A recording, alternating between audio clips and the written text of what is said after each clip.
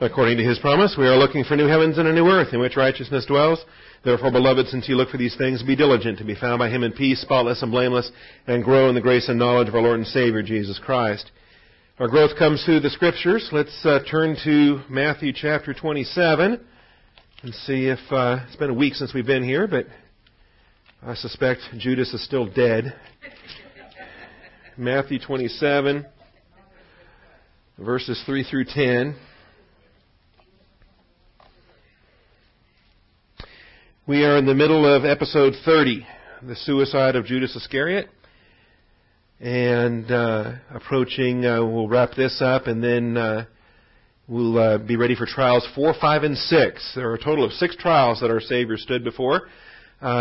We've covered 3 of them. We've covered Annas, Caiaphas, and then the condemnation by the entire council. Once the sun came up and they realized, okay, now we're legal, let's condemn him. So he's had 3 proceedings, and we're now in a bit of an interlude while Judas hangs himself, and then the soldiers are carrying him off to the Romans, and he will stand before Pilate and be ready for trials 4, 5, and 6, because Pilate will try him and then send him to Herod, and then Herod will send him back to Pilate. So trials 4, 5, and 6 are Pilate, Herod, Pilate, if you think of it that way. Annas, Caiaphas, entire council, Pilate, Herod, Pilate. There's the 6 trials. All right. Matthew chapter 27, when Judas saw, verse 3, when Judas, who had betrayed him, saw that he had been condemned, he felt remorse and returned the 30 pieces of silver to the chief priests and the elders. All right, so everything's all better. You feel bad, you say you're sorry, you give the money back. Everything's all better now, right? No. Okay. Let's start with a word of prayer and sanctify our thinking, prepare our hearts for the authority of the Word of God. Shall we pray?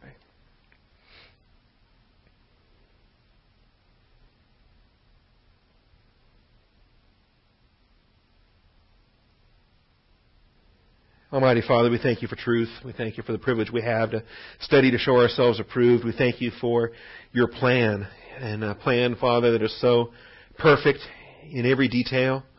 Every day from Alpha to Omega is completely in your sovereign control. Every hour of every day, every moment of every hour. And Father, even with the volitional creatures that you've created, Father, you have sovereign control. And we just rejoice over how faithful you are to bring about your design in the glorification of your Son. And so, Father, I pray that that you would open the eyes of our understanding. We're going to see today aspects of Judas and his betrayal that were prophesied, spoken of, the potter and the 30 pieces of silver, and all of these things, Father, you knew about before the foundation of the world, and our Savior knew about it, Father. He knew who his betrayer was, and yet he remained in submission to your plan. And I pray we might learn from these lessons. I pray that we might imitate our Savior. If the occasion arises where you test us with the betrayal testing, Father, it's never enjoyable, and yet we have what we need, Father, to make the application to give Christ the glory. So I thank you for this teaching, and I thank you in Christ's name. Amen. All right. We are ready for point 4, I believe, as we have gone through point 1, Judas the betrayer, and the vocabulary related to paradidomi and the activity there, what he beheld. Point 2, how he felt remorse, and how repentance is not in the picture, the distinctions between metanoeo and metamelomai, important vocabulary distinctions to be drawn. So subpoint A is a vocabulary of metanoeo for repentance that we do not have anywhere in this chapter. And then point B is the vocabulary for regret, which we do have in this chapter. And so we identify the value of regret, the value of the emotional reaction to things is not the same as the value to repentance. They're not interchangeable. And in fact, the regret, the emotions involved are not substantive. In other words, they don't count. Tears don't count. Esau desired the blessing that he had thrown away, that he'd sold, and even though he sought for it with tears, he found no place in his heart for repentance, we're told in Hebrews 12:17. And so we identify that the emotion between that passage and this passage, I think, plus perhaps others that we could turn to, how the emotional responses and pleas are irrelevant to the spiritual realities that we operate under. And then we wrapped up last week the idea of guilt and how guilt motivates, whether it's the sense of shame or it's the sense of, I've got to do something about this, I made a mess out of this, so I'm going to fix it kind of a thing. No, you did make a mess out of it, yes, and two wrongs don't make a right. So if you're the one that tries to fix it, you're just going to make a bigger mess. Okay? What you need to do is start walking by faith and realizing that the Lord's the one who's supposed to be doing the work. God the Father's the one who's supposed to be doing the work. So how about getting yourself out of the way? But oftentimes guilt motivates doing something, either hiding or making fig leaf clothing or doing something. Returning back to your father's house and saying, make me one of your hired men. I'll make it up to you. And the father says, that's ridiculous. That's ridiculous. You're not one of my hired men. You're my son. And if you're trying to add your own penance, I mean, goodness, what are we, the Roman Catholic Church? What are we going to do? We're going to assign our own penance as far as assuaging our own guilt and somehow make it up to God based on what we've done? No. It's impossible. You can't pay for your sins ahead of time, at the time, after the fact. Jesus paid it all. So accept the grace provision and accept the forgiveness and move on. Don't allow the guilt to enslave you. How many people are enslaved by guilt years later, still allowing their guilt to shape their thinking and their activities? All right, then point 3. Judas went away and hanged himself. Interestingly enough, assuming it was a tree, Judas hung on a tree before Jesus did. He beat the Lord by some 30 verses in terms of his being hanged. The Lord was hanged on the cross in verse 35, but Judas hanged himself in verse 5. And then the additional gory information related to the book of Acts, how it is that he fell, how he burst asunder. How he burst asunder. And I don't have any issue reconciling these two. I don't view them as contradictory. I think you can look at them as complementary. He hanged himself, and then having hanged himself, we have the detail that's added here in Acts chapter 1, that this man acquired a field with the price of his wickedness, and falling headlong, he burst open in the middle, and all his intestines gushed out. Okay? So there it is. And is that contradictory to hanged himself? No, I suspect that both are true, because God's not a liar. Both passages are true. We always reconcile divergent accounts on that basis to say, now, how could this be true in addition to the other being true? And I suspect it's natural to assume that he hanged himself, and then hanging there from a bridge or a tree or whatever it was, the rope broke, or he burst asunder, and then the rope broke, or whatever the order was. He did fall headlong,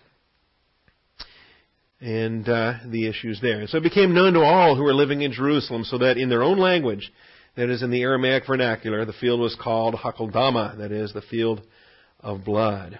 And so, two different origins, actually, for why it's called Field of Blood. And we have the theological reason, because of the blood money and how that was spent, and the reality that God knows. Now, how much of that was public knowledge? Probably very little. Okay, the Pharisees certainly weren't trumpeting the fact that that was their blood money that they had spent to the traitor to organize the betrayal. So, yes, it is legitimate. Let's return back to Matthew 27.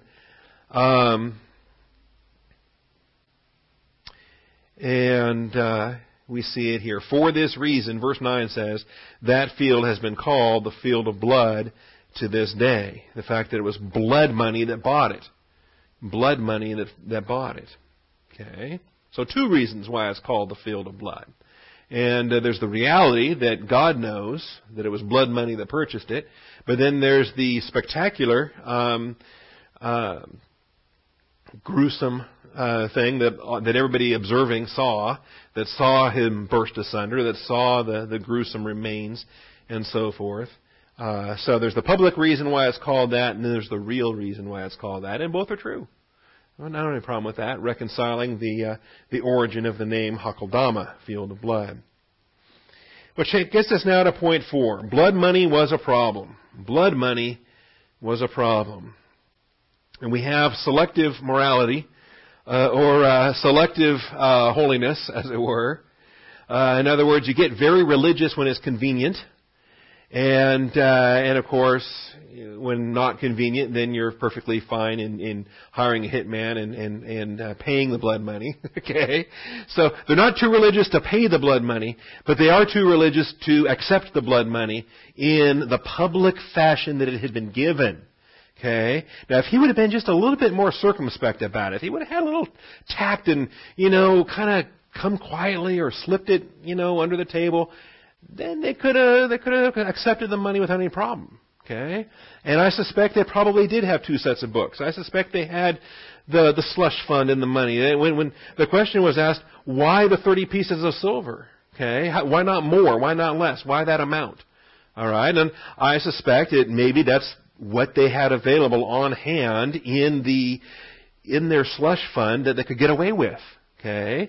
That if they used temple funds, then it would raise too many questions. That there would be Levites and accountants and, like my wife. There'd be people wanting receipts that would want to know. Okay, and that's just my curse because I married a CPA. All right,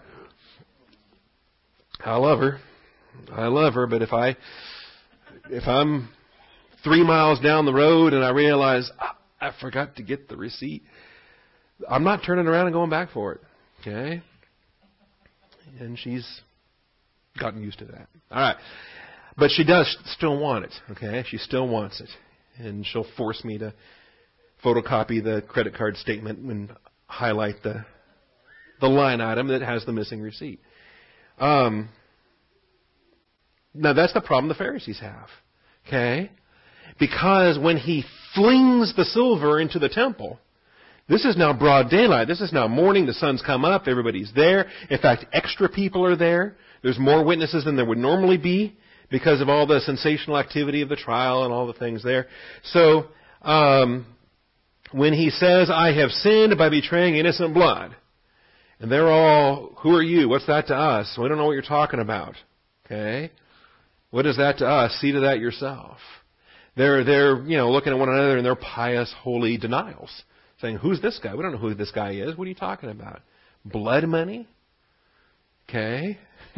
You've sinned by betraying innocent blood. You've acquired blood money. Well, we don't know anything about that. That's your business. Go away. All right. And then so he goes away, but he flings the silver into the temple sanctuary. All right. However that worked. What was the distance involved, and did he fling it from the outer courtyard into the, hopefully this will be on video. We'll see the director's commentary at some point. But now they're stuck because now it's in full view of everybody. Okay, so someone has to pick that mess up, and then what do we do with it? What do we do with it? So you got Levites out there picking it all up, and the accountants and whatever, and saying, well, where do we deposit this? What account does it go under? And so forth. Well, they said, we can't. It is not lawful. It is not lawful. And this is a prime question for lawyers. Is it lawful? Is it not lawful? On a yes and no basis. And sometimes yes, but only under certain circumstances. Or sometimes no, not under any circumstances. And depending on how they can think of it and how they can arrange their fine print. Okay. Is it lawful? No, it is not lawful to put them into the temple treasury since it is the price of blood. It is blood money, and that's a problem. So, they conferred together, and with the money they bought the potter's field. They said, how can we not keep it, but how can we make use of it? Right? How can we work it together for good, as it were? Which is still making use of it, right? I mean, aren't they still... Did they not have a need to purchase a field to bury strangers? I mean, obviously that was a need they had. And had this money not shown up today, how would they have bought that field? They would have used temple funds to buy that field. Okay, so now they just have this surprise benefit of these funds that they can't accept for temple use, but they all agree that okay, it's a profane use. We can we can use this for our secular, profane activities. And so they buy the potter's field as a burial place for strangers. Okay, what we would call today the what's the term for it? We got common burial grounds today for indigent people and different strangers and unknown, so forth. Okay. There's a term. I'll think of it maybe by the end of class. There's a new chaplain, by the way, in Huntsville. You might pray for him. And the former chaplain finally said that's enough. And it's a hard. I mean, beyond the executions you got to do. The Huntsville chaplain has 600 funerals a year. I mean, there's inmates dying every month, just because of life sentences or old age or poor health or jail fights or whatever else goes on. And so this chaplain is doing 600 burials a year, and I can imagine how that would weigh on you. All right, blood money is a problem. Why is blood money a problem? Well, let's turn back to Deuteronomy and see a couple of passages. First of all, beyond blood money, subpoint A, money that's earned by sinful activity, any sinful activity. Let's look at Deuteronomy 23:18, and then we'll see murder specifically. Or what is often thought of as blood money, was called here in this passage the price of blood, okay? The value of blood, the honor of blood. Deuteronomy 23:18. Money earned by sinful activity is inadmissible to the Lord. Money earned by sinful activity is inadmissible to the Lord. Okay, it'd be like showing up with a broken sheep or something, right? Something with a spot or a blemish or a defect or some kind of a mangled animal, saying, well, okay, this thing's been mangled. I can't eat it anymore. I can't sell it anymore. It's no profit to me anymore. I can't sell the wool anymore. There's no value to this thing. So, hey, I know. Let's give it to the Lord. All right? I got to bring a sheep anyway. Might as well bring that mangled thing. I have no other use for it. And so people decide that God gets the leftovers instead of the first fruits. Okay? And it's insulting to the Lord, and He takes great exception to that. He calls it worthless abomination offerings at that point. All right, but it's the attitude it carries forward to this day in some respects. Donations that come to the church.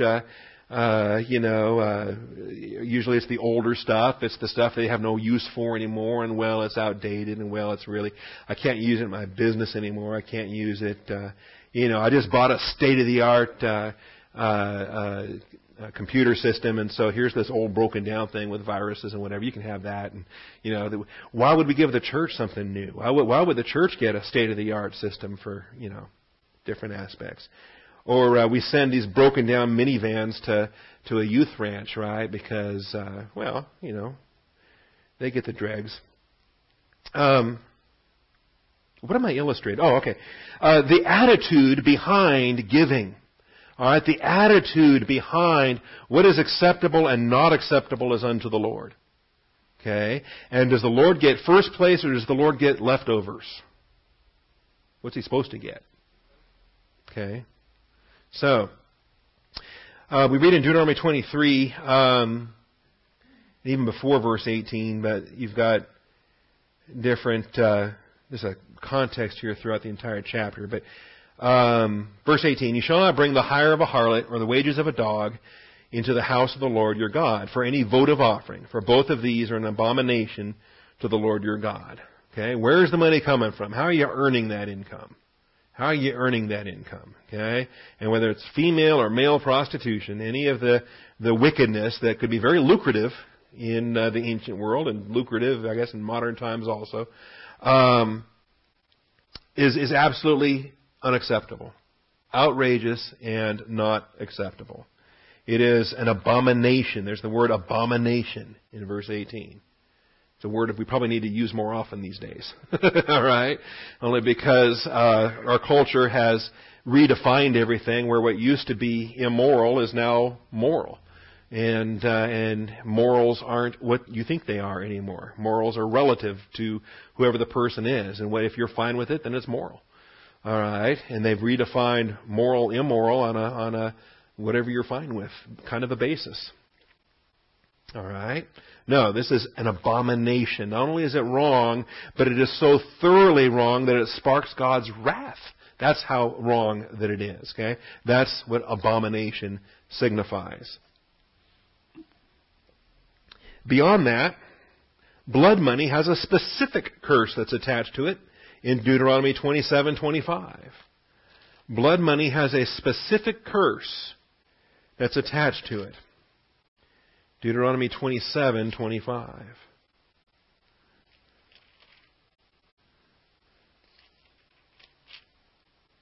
You know, you think about money earned by sinful activity. I don't have a story of my own, so I got to tell one of Ralph's stories.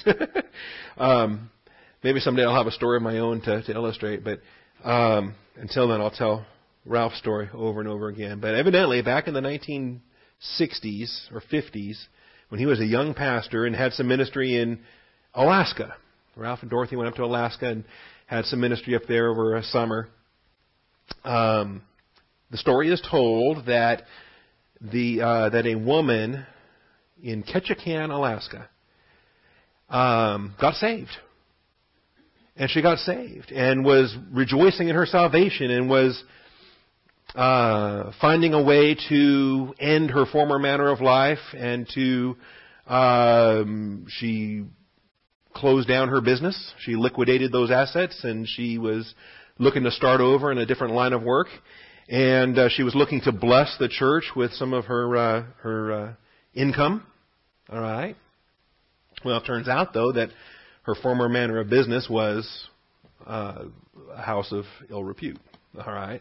And she was a madam of a brothel in Ketchikan, Alaska. But she got saved.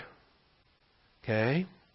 And she was making a very large donation to the church. And wouldn't you know, the scandal that erupted about, we can't take that money. Oh, that's money of wickedness. Oh, that's money that was earned by whatever. They had sinful activity going on when they were making that money. And anyway, to hear Ralph tell the story, he was like, "How dare you? This girl is saved now, and she wants to bless the Lord. She wants to respond in gratitude for, almost like the biblical story of the woman with the hair and the tears and the oil." And he says, "How dare you? You want to? Here's a brand new believer. We better teach her something about grace right here, right now." And different things there. So that's not my story, but until I get one of my own, I'll have to keep telling Ralph's story related to that. At what point? Okay, maybe it was originally earned in a terrible way. Okay, can cursing be turned to blessing? Can something that was used for wickedness now be used for good? Right? I believe Romans 8:28 applies, or Genesis 50, and Joseph told his brothers, what you meant it for evil, God used it for good. And so, whatever the case. Now, saying that, of course, we can accept a grace gift for the right reasons, but we also expect, go and sin no more, right? We also expect that, okay, you're out of that line of work now. We're not going to continue. We're not going to take the same kind of gift next year and the year after and the year after and the year after. All right. At some point, we say, okay, this isn't grace anymore. You're continuing in that sinful activity. All right, blood money. Blood money has a specific curse attached to it. Deuteronomy 27:25. Cursed is he who accepts a bribe to strike down an innocent person. And all the people shall say, Amen. Now that's a part of a long chain of cursed is, cursed is, cursed is, cursed is. Okay? You see that in every single verse here in these curses in chapter 27. You got the Mount of Blessing, the Mount of Cursing, and they're reciting the curses and the blessings. So you got all these curses. And then you get the blessings in the next chapter. We don't need to read any of the rest of those. But specifically, blood money in verse 25. The perversion of justice.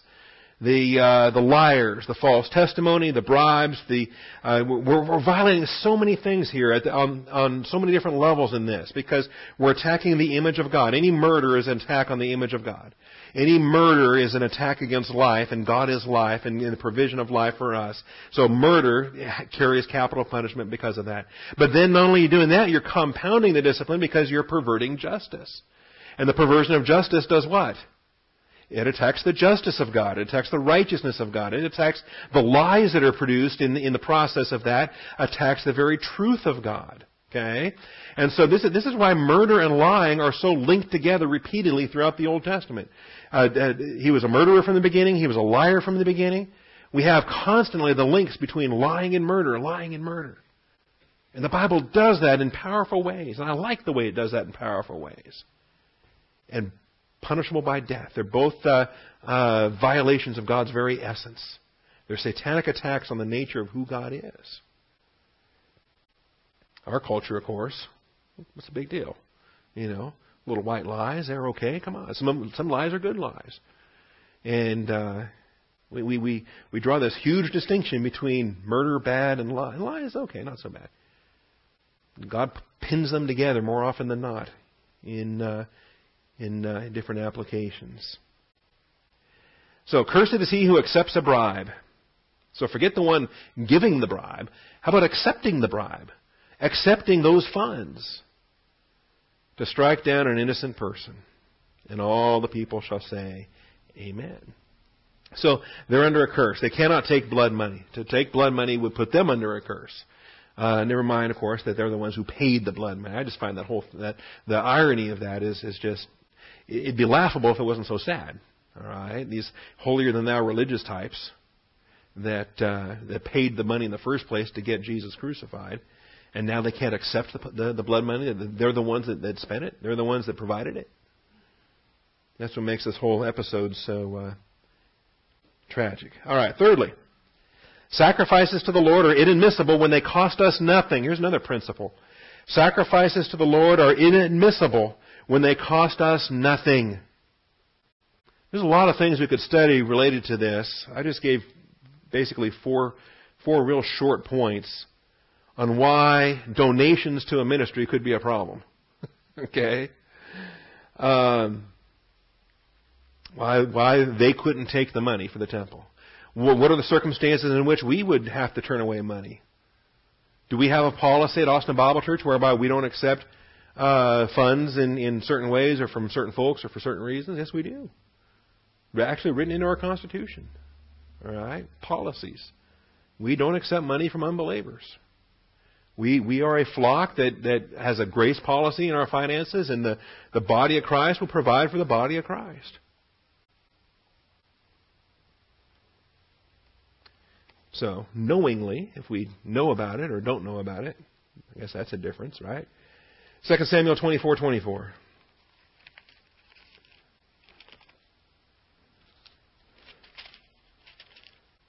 Somebody says, well, what about if years from now we find out that the money that came from Vienna, Austria, that the $600,000 miracle that came, what if years from now we find out that came from an unbeliever? What if? Years from now we find out whatever. Okay? But the principle is the principle. If we know about it at the time that we accept it, okay? We didn't know about it at the time we accepted it. As far as trying to retroactively go back and undo things and all the rest of that. Goodness. All right.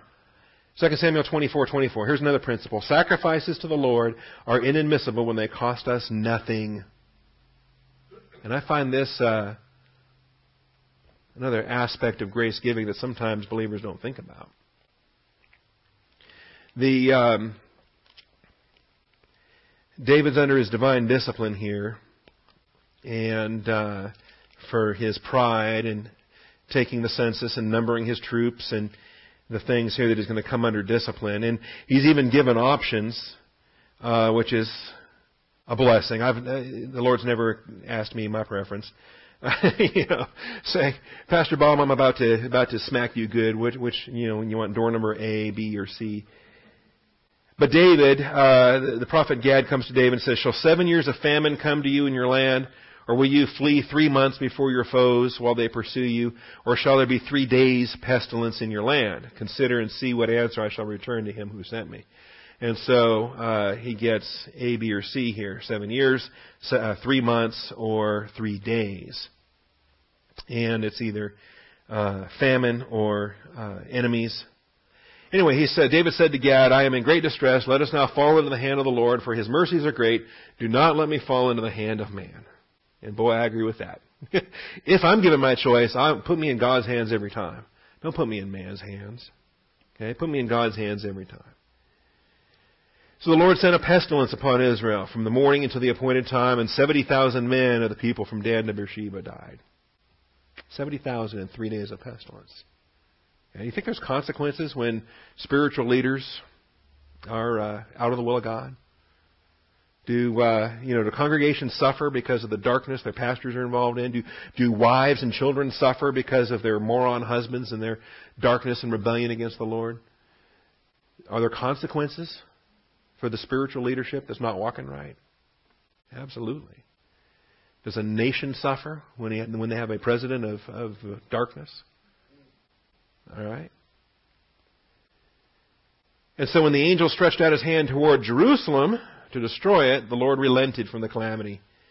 See, David knew that his mercies are great. He's abounding in loving kindness. He is quick to forgive. And said, "It is enough. It is finished. Now relax your hand." And the angel of the Lord was by the threshing floor of Araunah the Jebusite. This too, I hope, is on deleted scenes. I want to see the Blu-ray on this with that sword right over the field there. So David spoke to the Lord when he saw the angel who was striking down the people and said, "Behold, it is I who have sinned. It is I who have done wrong. But these sheep, what have they done? Please let your hand be against me and against my father's house." So Gad came to David that day and said to him, "Go, erect an altar to the Lord on the threshing floor of Araunah the Jebusite." Araunah the Jebusite. That's not even Jewish. Okay? The Jebusites were the pagans that lived here before David conquered Jerusalem. So why is this guy still alive? Okay, I think he was saved. I think he remained in Jerusalem as a resident of Jerusalem, as a believer, as a Gentile believer. So David went up according to the word of Gad, just as the Lord had commanded. Araunah looked down and saw the king and his servants crossing over toward him, and Araunah went out and bowed his face to the ground before the king. Then Araunah said, "Why has my lord the king come to his servant?" David said, "To buy the threshing floor from you in order to build an altar to the Lord, that the plague may be held back from the people." Now here's where we get to the real issue.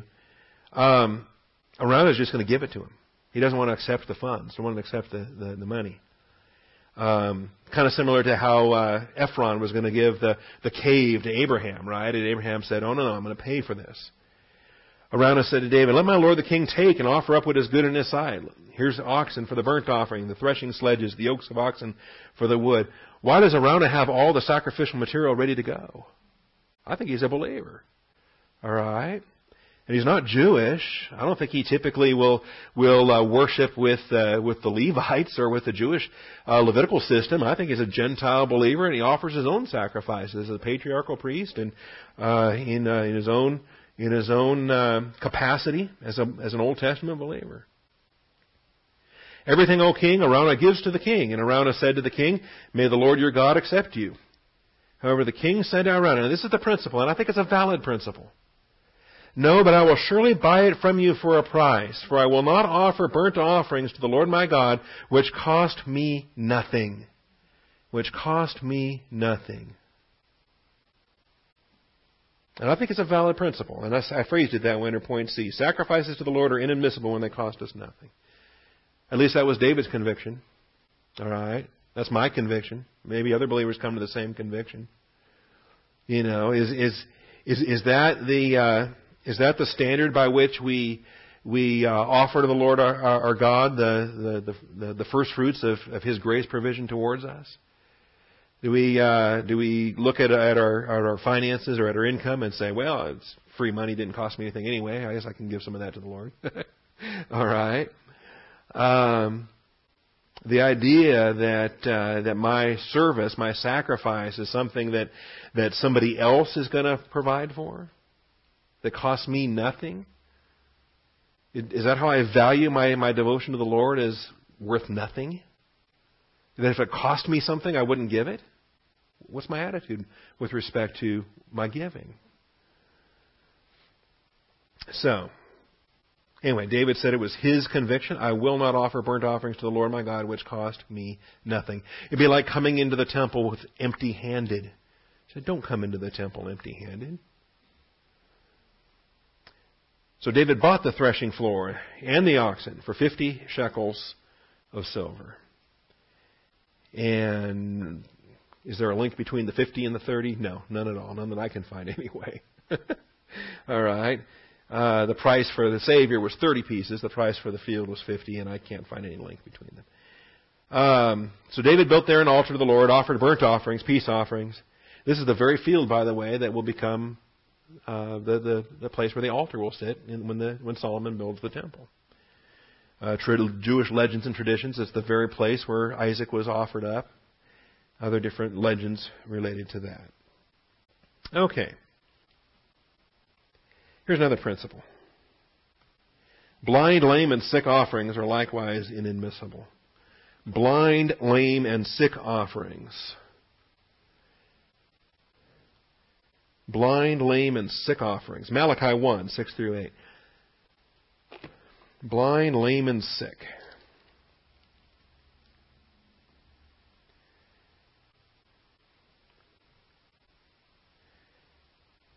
A son honors his father and a servant his master.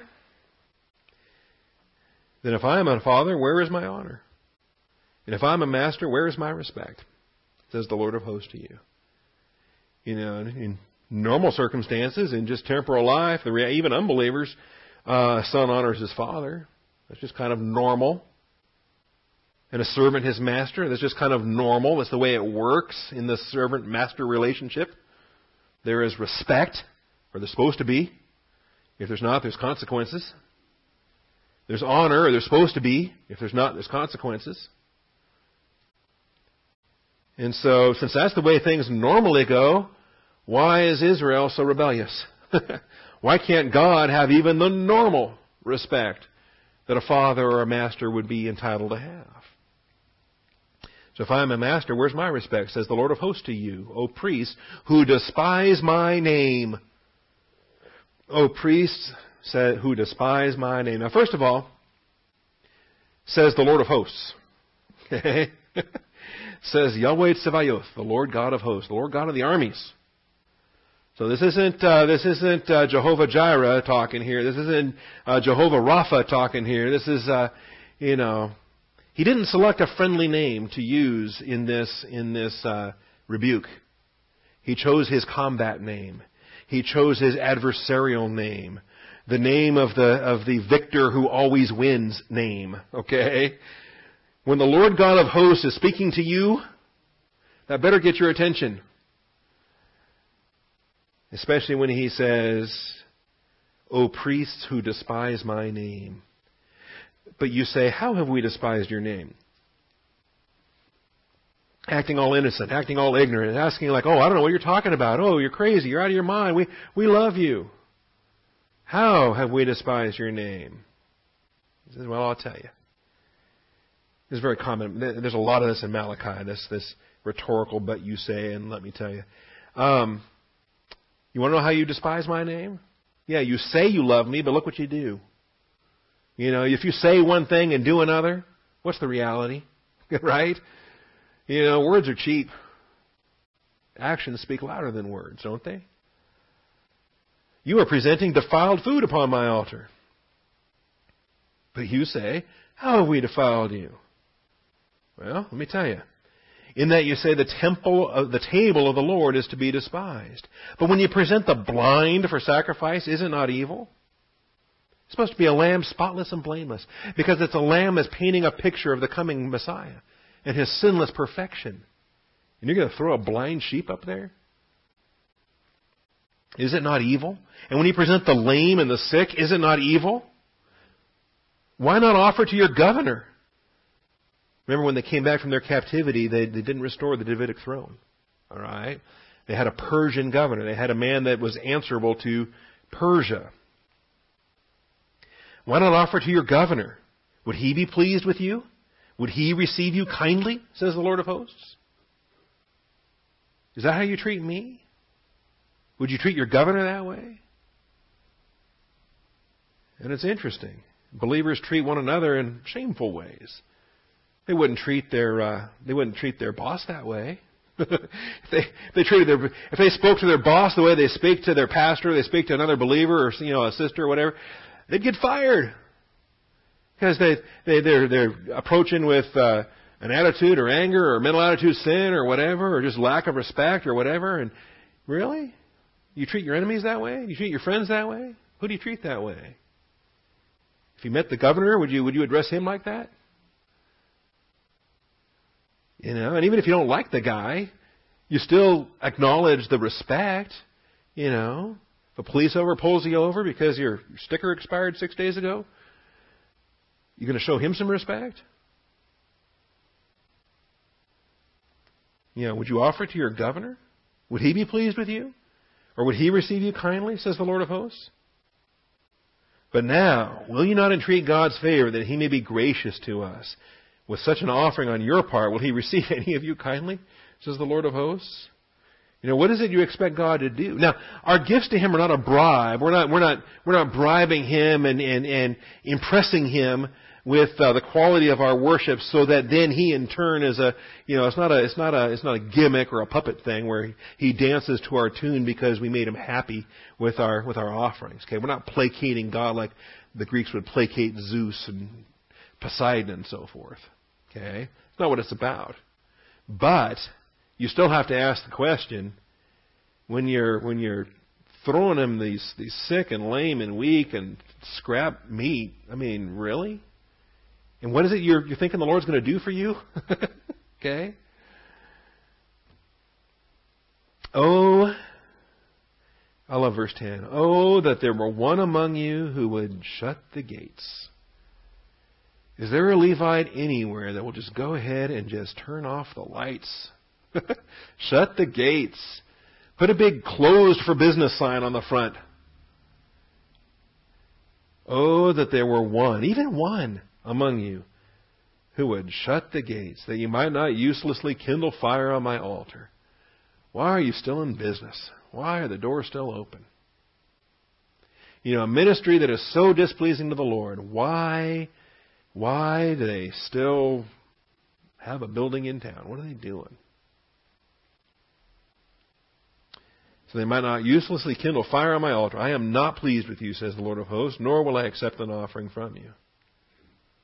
Okay. So anyway, we've got these principles, and obviously they can't accept the money. There are circumstances in which offerings are not acceptable. The funds are not acceptable. And there's just 4 short points there related to other problems that may arise in terms of accepting offerings. Point 5 then. The last element here related to the suicide. Even these machinations serve to glorify God via fulfillment of prophecy. Even these schemes, plots, sins, machinations serve to glorify God via fulfillment of prophecy. See, a sovereign God maintains sovereign control even with volitional creatures and the sin and evil and wickedness they get involved with. Scripture says, I will cause the wrath of man to glorify my name. And it's interesting, as we see in Matthew 27, Scripture is being fulfilled. So his betrayal is not a good thing, but it can work together for good. It does work together for good. We can't say that betrayal is good, or that bribery is good, or perversion of justice is good, or there's nothing good about what's happening here, but it is going to work together for good because it's a part of the circumstances and details that will result in the maximum eternal glorification of Jesus Christ. It's going to result in Him being given a name above every name. It's going to result in you and I having our sins forgiven. It's going to result in the redemption of humanity. It's going to result in the cleansing of the heavenly temple. It's going to result in the covenant, the new covenant, the blood of the new covenant, then being ratified for the nation of Israel in their millennial kingdom. There is a lot that's going to be happening tomorrow on that Friday, April 3rd, because on this night, the traitor sold him out. So they conferred together with the money, bought the potter's field as a burial place for strangers. For this reason, that field has been called the field of blood to this day. That is, it still has that nickname even up to the time that Matthew wrote this gospel. Okay? And depending on what you accept as a dating for the writing of Matthew, it's been a couple decades. It's been a while. But to this day, that same field is still known by that name. Then that which was spoken through Jeremiah the prophet was fulfilled. And they took the 30 pieces of silver, the price of the one whose price had been set by the sons of Israel, and they gave them for the potter's field as the Lord directed me. Scripture was fulfilled. The activity of Judas fulfilled so many scriptures, fulfilled all the typology of Ahithophel, fulfilled the typology of Absalom, fulfilled all the betrayals that David went through. All of the laments when David wrote his Psalms, his heel is lifted against me, the one who ate bread with me is my enemy. All of these Psalms of David lamenting his betrayers were quoted as fulfilled in Judas Iscariot. All right? And the eating the bread, partaking in the night in which he was betrayed, and all these things. Scripture is being fulfilled. Now, Jeremiah is cited, but Zechariah is quoted.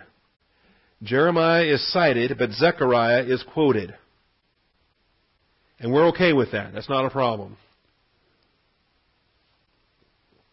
Some folks think it is, or they view it as an error on Matthew's part. We'll show you why it's not. Yes, the exact quotation comes from Zechariah chapter 11, verse 13. The exact quotation is from Zechariah, but Zechariah wasn't alone in references to potters, to the potter's field. All right. Zechariah was actually building on something that had preceded him, given by Jeremiah. And while not quoted, he is referenced. Jeremiah spoke and wrote about a potter and his smashed vessel. So point B, Jeremiah spoke and wrote about a potter. And it wasn't Harry Potter, all right? A potter and his smashed vessel. We've got 2 chapters in Jeremiah that are absolutely significant. Jeremiah 18, Jeremiah 19. Jeremiah spoke and wrote about a potter and his smashed vessel. And then, yes, Zechariah spoke and wrote about a rejected shepherd. About a rejected shepherd. Zechariah 11, 4 through 14. And so, in the 12 minutes we have, this may be a whole lesson all on its own, but let's go to Jeremiah 18. Let's see what these contexts are.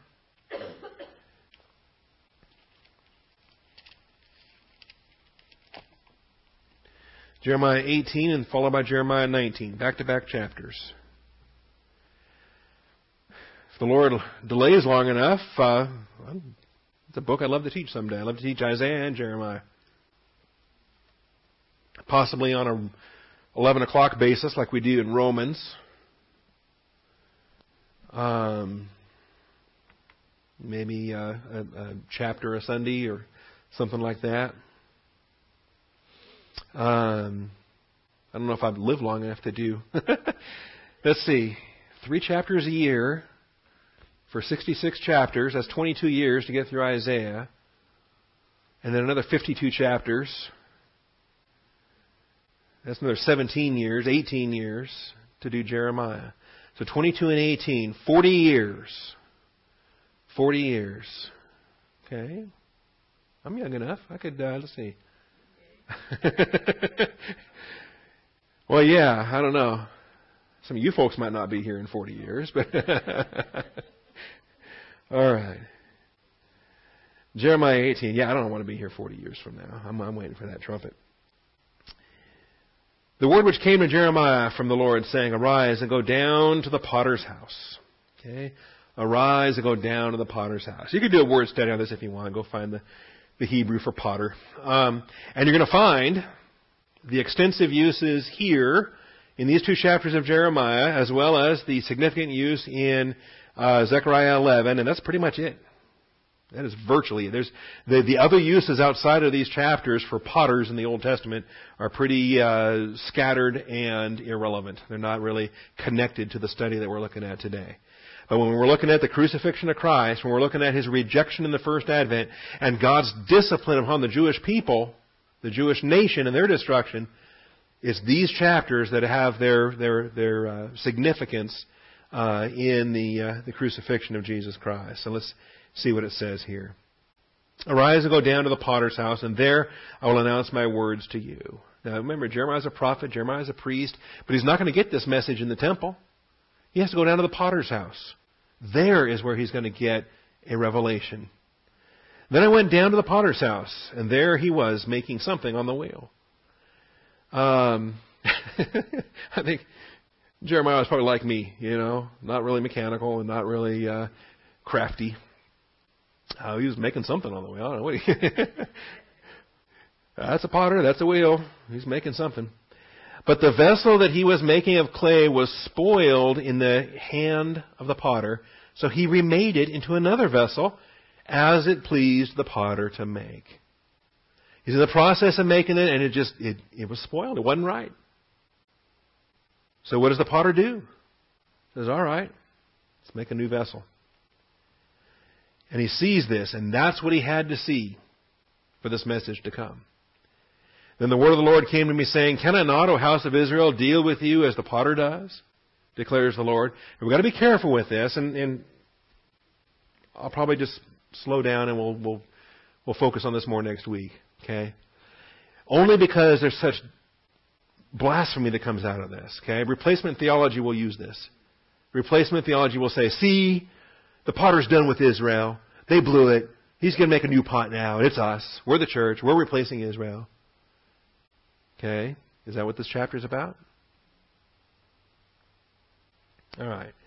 Can I not, O house of Israel, deal with you as this potter does, declares the Lord. Behold, like the clay in the potter's hand, so are you in my hand, O house of Israel. At one moment, I might speak concerning a nation or concerning a kingdom to uproot, to pull down, or to destroy it. If that nation against which I have spoken turns from its evil, I will relent concerning the calamity I plan to bring on it. So is God just kind of fickle? Is He kind of haphazard? Does He change His mind at the drop of a hat? No. In His foreknowledge, He knows what the response is going to be. And it may be that He gives that destruction message as the warning that they respond to. Case in point is Nineveh, right? With the prophet Jonah. Or, at another moment, I might speak concerning a nation or concerning a kingdom to build it up or to plant it. Maybe He has a word of encouragement, a word of blessing, saying the course of this nation is going to be it's going to be great. Okay, God shed His grace on thee. Here's a nation that I'm going to provide for. I'm going to provide abundantly. They're going to have wealth. They're going to have resources. They're going to have provision beyond anything that has ever been seen on this earth. God can do that. Okay? Every nation, every land, their appointed times and the boundaries of their habitation. Okay? Problem is, though, is that they may rebel. If it does evil in my sight by not obeying my voice, then I will think better of the good with which I had promised to bless it. Okay? I will repent. And that bothers some people because God doesn't repent. God's not a man that He should repent. But He uses the language of accommodation here to explain He does change His dealings with that nation. Doesn't change Himself, But his dealings with that nation do change. So now, then, speak to the men of Judah and against the inhabitants of Jerusalem, saying, Thus says the Lord, Behold, I am fashioning calamity against you. So this is now the warning. I am fashioning calamity against you. Does that mean make it inevitable? Does that mean that there's nothing they can do about it? Does that mean that they're just doomed? Or can they respond to the promise of the calamity? Can they repent? Can they fall on Him for mercy? And that's right. That's why there is the warning. Behold, I am fashioning calamity against you and devising a plan against you. Oh, turn back, each of you, from his evil way. You see, it's a repentance opportunity. He's urging them to turn back and reform your ways and your deeds. But they will say, it is hopeless. All right, it is hopeless, for we are going to follow our own plans. Each of us will act according to the stubbornness of his evil heart. All right? Well, that's honest enough. All right, now, this is a message for Jeremiah's day. It's applicable for Jeremiah's day. Remember, he was the prophet inside Jerusalem when the Babylonians brought the walls down and destroyed everything. He was giving the live action reporting from the inside, watching his nation destroyed around his ears. That's why I want to teach this book someday. I think we may need this doctrine. Watching our nation destroyed around our ears. But where else does this prophecy have a fulfillment? Okay, there's another destruction of Jerusalem upcoming. There's a destruction of Jerusalem that's coming up in 70 A.D. at the hand of the Romans. There's another eschatological destruction of Jerusalem coming up in the tribulation under Antichrist. Again, the Romans, the eschatological Romans. All right? So we have, every time we look at a passage that deals with destruction of Jerusalem, we have to rightly divide the word of truth and evaluate those prophecies for their immediate application in the Old Testament times, and then for the eschatological application that could be first or second advent or both. All right? We need to relate each of these passages where they properly fit. All right, so there's the warning in chapter 18. Next chapter over. And I'm skipping a lot here. Verses 13 through the end. You'll find that they don't respond well, and they say it's hopeless in verse 12, and they're convinced that they're doomed. They're also mad at the prophet. Okay, it's his fault. Verse 18, come on and strike at him with our tongue, and let us give no heed to any of his words. So, when you're negative to God, when you're not happy about the discipline God has you under, okay, kill the messenger. Right? Blame it on your pastors, on your churches, on the Bible, on, you got to be mad at something, right? So, there it is. So we get down into, and what's beautiful though is, his own prayer and intercession here. Jeremiah still praying for him. All right. So we get to chapter 19. Thus says the Lord, go and buy a potter's earthenware jar. So it's a follow-up. All right, Jeremiah, you saw what he was doing. Now your turn. Okay? You're going to be a priest, a prophet, and a potter. Okay? Go and buy a potter's earthenware jar and take some of the elders of the people and some of the senior priests and go out to the valley of Ben Hinnom. Go out to the valley of Ben Hinnom. Now, where do you think the geography is on this place? Where do you think this valley of Ben Hinnom is? Where do you think the field is that's going to be known as Hakeldama? Where do you think Judas Iscariot went and hanged himself? You think there's a correspondence? Okay. I'll see if I can put some maps together for next week. It'll be kind of fun to look at this. All right, Ben Hinnom, which is by the entrance of the Potsherd Gate. and proclaim there the words that I tell you. So he's going to go on location and deliver this message. And say, hear the word of the Lord, O kings of Judah, inhabitants of Jerusalem. Kings of Judah. How many kings does Judah have? Well, yeah, just typically one at a time, right? But the idea that there's plural being addressed here, what does that tell you? We have a message that's not just going to a single king in one day, in one time frame. All right? It's a message for Judah in their history. It's a message for Judah moving forward, for the current king, the next king, and any additional kings on their way. Inhabitants of Jerusalem, thus says the Lord of hosts, the God of Israel, behold, I'm about to bring a calamity upon this place, at which the ears of everyone that hears of it will tingle. Okay? The message will make your ears tingle. And we'll have to come back next week and get the rest of this. So we'll get the rest of this next week. We'll also look at Zechariah 11 next week, and we'll see the nature of things when multiple prophets are combined into a single synthesis. Who gets the headline? Okay? Who gets the headline? It's like who gets the top billing on the marquee if you have multiple groups together in an opening act and a main act, for example, in a concert. Who gets top billing when you have different prophets that are being compiled together into a synthesis? Okay? Jeremiah does. It's not the minor prophet. We'll see that. Father, thank you for truth. Thank you for this opportunity once again to study, to show ourselves approved. We thank you for your faithfulness. In Christ Jesus' name we pray. Amen.